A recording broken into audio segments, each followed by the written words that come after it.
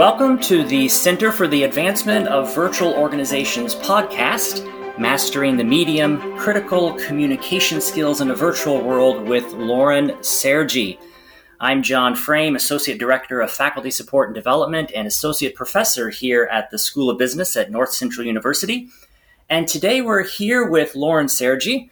Lauren is an author and speaker dedicated to motivating and enabling people to be stronger and more confident communicators. She offers practical strategies that can help you and your team develop critical leadership skills, overcome communication challenges, and make your ideas more compelling and memorable. Lauren is the author of the new book, Unmute: How to Master Virtual Meetings and Reclaim Your Sanity, which has a blurb from Seth Godin. Today, our discussion will focus on Lauren's practical insights and strategies for amplifying your impact and improving your clarity, polish, and ability to connect with others when communicating via webcam.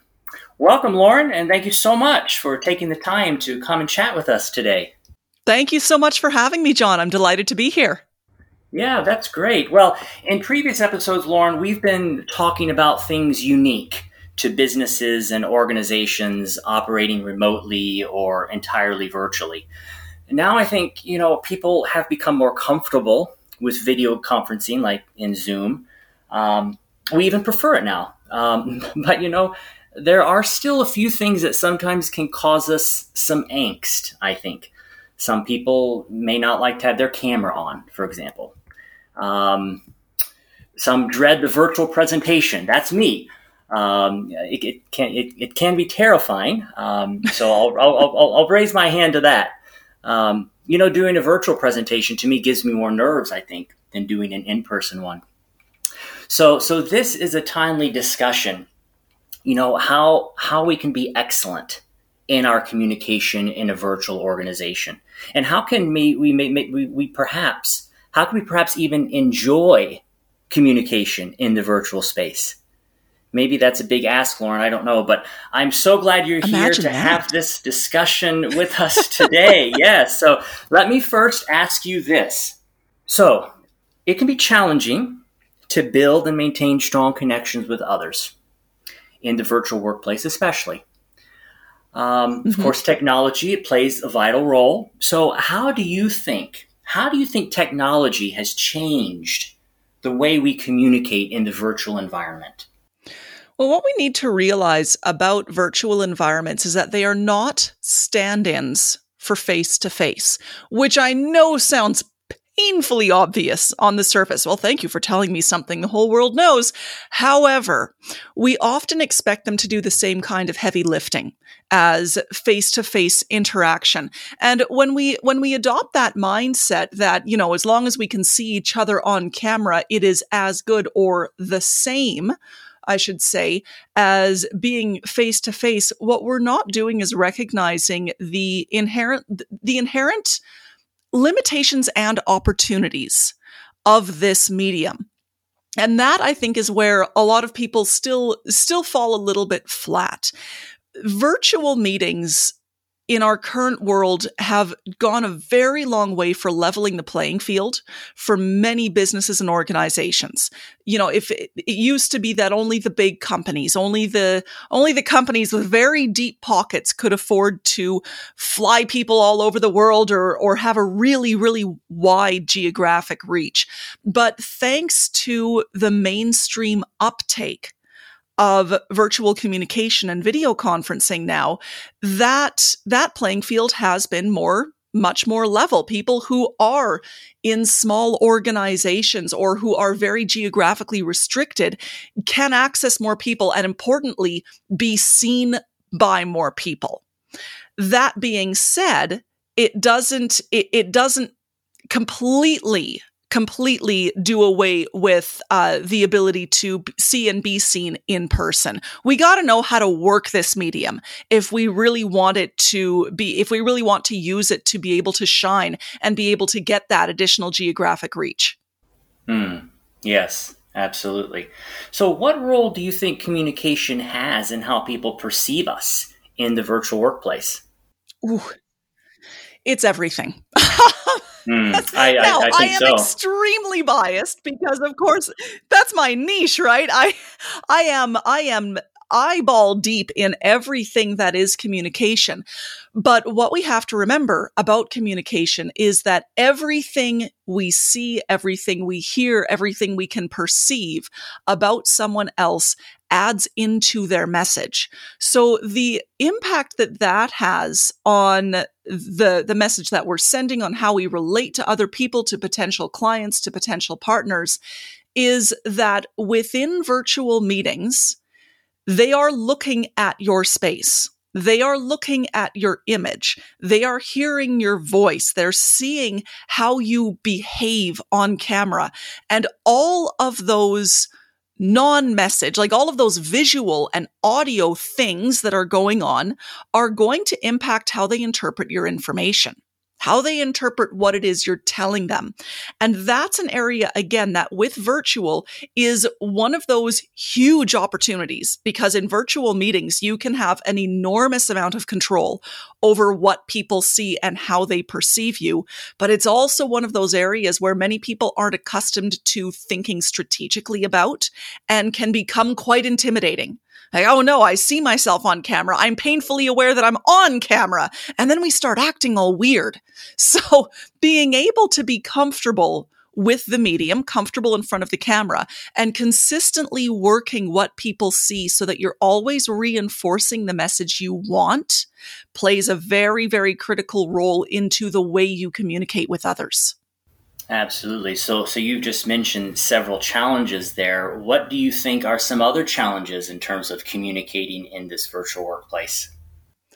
Well, as I mentioned, one of the big challenges is that people aren't used to considering all of those appearance factors, all of those really, really small appearance factors in context of their greater message. So for many, even for people who have been using virtual meetings for many, many years, they haven't always looked at themselves on camera or in their meetings from the perspective of, let's say, a TV producer. Because they, it was never that big of a deal. Perhaps they didn't really have to all that much from back then. So that is one of the challenges that's definitely come up. And that is particularly pronounced for people to whom this is a relatively new area of communication. So even if most of your work was done remotely, but you're not used to being on camera all the time, that is now expected of people. And it's something that we need to negotiate with. The other big challenge that virtual has created in our workplaces does have to do a bit with that increased geographic reach. It has to do with the fact that we're now much more accessible than we ever have been before.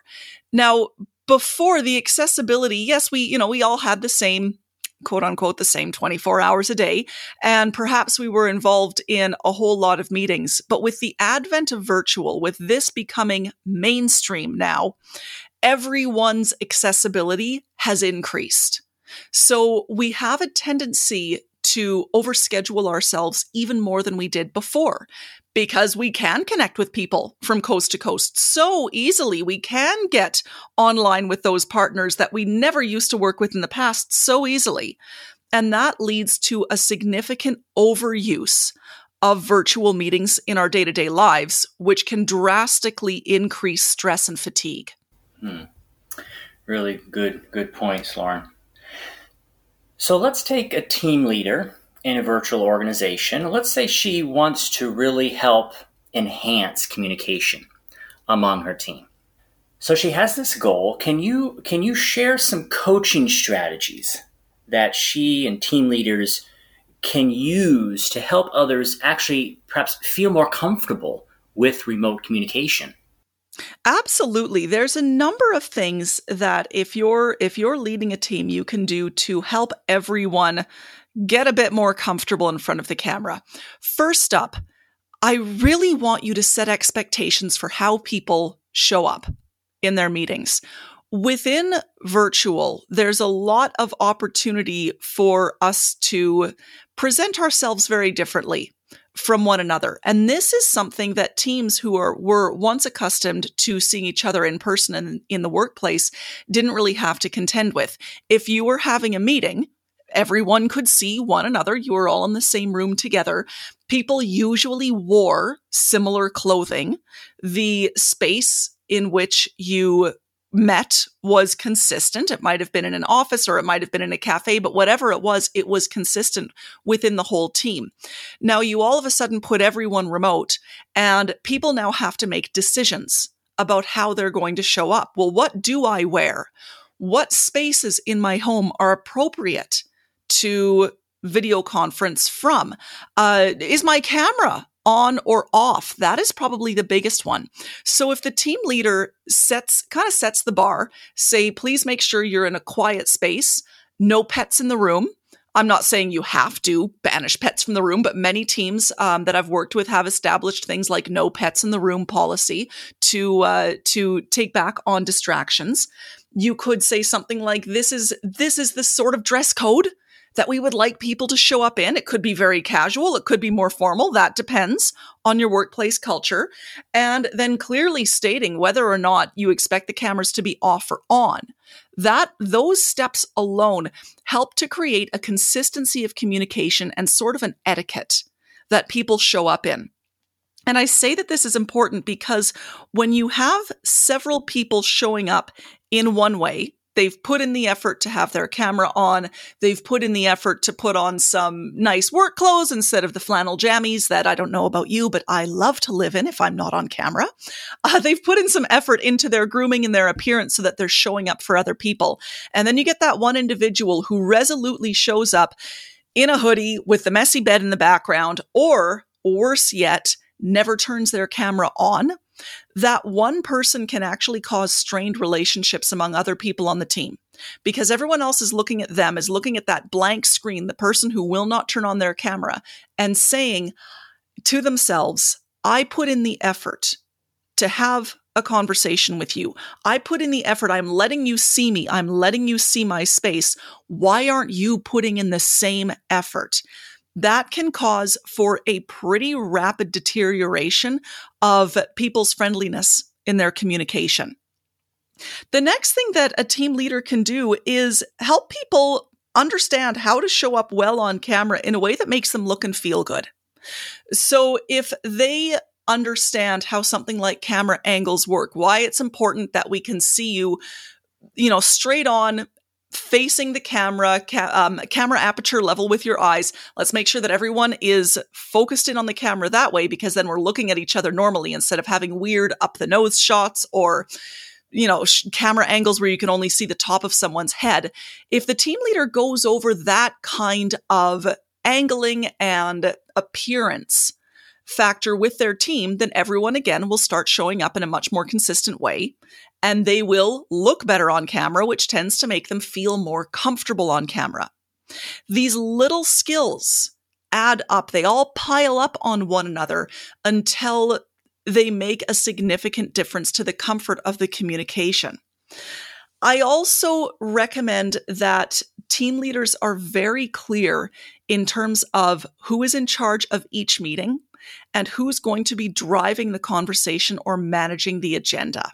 One of the realities of virtual communication is that nonverbal signals, such as exchanged glances, eye contact, body language, that sort of thing, they don't work the same way in this medium as they do in person.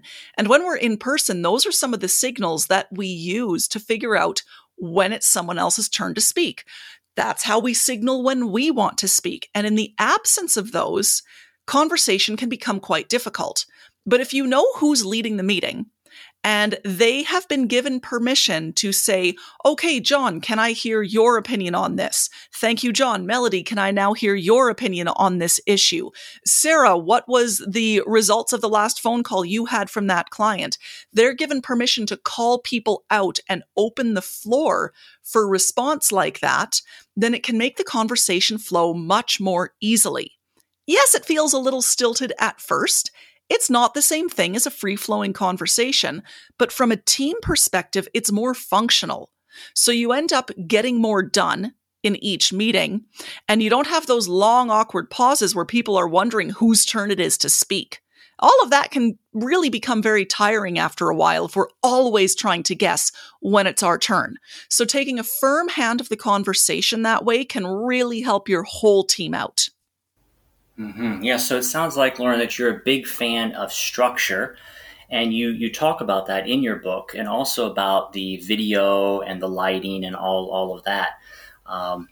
So it sounds like that this kind of structure can be very helpful, and there's almost training involved in that, it sounds like. And do you think that there's any other kind of training that leaders should consider to promote better communication? It really does help, actually, if people practice their on-camera speaking and practice their on-camera interactions. We do not come out of the womb understanding how to mug for the webcam, and that's something that, especially when everyone had to go virtual during the early days of the pandemic, and you might still be in a situation where many people that you work with are still virtual, even though that is not their preferred modus operandi. We really did have to suddenly learn how to be and perform on a camera. So giving people opportunities to practice their skills and say, I want everyone to give a 5-minute presentation, but in this presentation, the only thing you need to worry about is making eye contact with the camera and handing off the conversation and engaging people. Don't worry about how good the content is, just worry about those skills. And then having teams practice this with one another is really, really helpful for developing on-camera skills. It doesn't need to be make work. This sort of thing can happen in relation to people's everyday meetings, but it does need to be engaged with with a lot of intention, very, very deliberately. You need to give people this kind of time to practice this kind of skill. Because oddly enough, many of us don't pick it up by osmosis. We know we should look at the camera, but we forget to do it because of everything else that our brain is trying to manage at once during these virtual meetings. We know that we should make our meetings more engaging, but we're not too sure how to engage people when we're not immediately in front of them. So those are all things that need to be practiced. Intentionality. I like it. Yes. Well, we're coming to the end of our time together. So Lauren, do you have any closing words of wisdom or advice that you'd like to share with us? I really recommend that people look at video conferencing, at virtual meetings, as a strategic communication medium. It's not just a way for us to lay eyeballs on one another. It's a way for us to groom our message to say, okay, when people see me, I want them to see how meticulously organized the space behind me is, because that's a core aspect of my personality. Or I want them to see that I'm colorful, that I have lots of different interests, that my brand, that my organization is very people oriented. So I'm going to style myself. I'm going to style my room, my backdrop, everything to reflect that. I want people to understand that you need to think strategically about the way that you present yourself, just as you would if you were putting together a formal presentation or you were recording a video or a press release. Because again, this medium lends itself very well to that kind of strategic degree of messaging and of communication. And once we embrace that, you can do so much with that tiny little webcam. Indeed, so much. So Lauren, thank you so much. We've included your website in the podcast description, where listeners can reach you. That's Lauren, SERGY.com, LaurenSergy.com, right? You bet. And Lauren is the author of Unmute, How to Master Virtual Meetings and Reclaim Your Sanity. And Lauren, where might people buy your book? You can get it through your favorite online book retailer, whichever one you prefer. They've all got it. Okay, great. Well, thank you so much, Lauren, for being with us today, for being a guest with us here at the Center for the Advancement of Virtual Organizations at NCU. We appreciate your insights. Well, we know our listeners are going to benefit from your expertise. And listeners, we appreciate you. Thank you so much for joining with us today as well.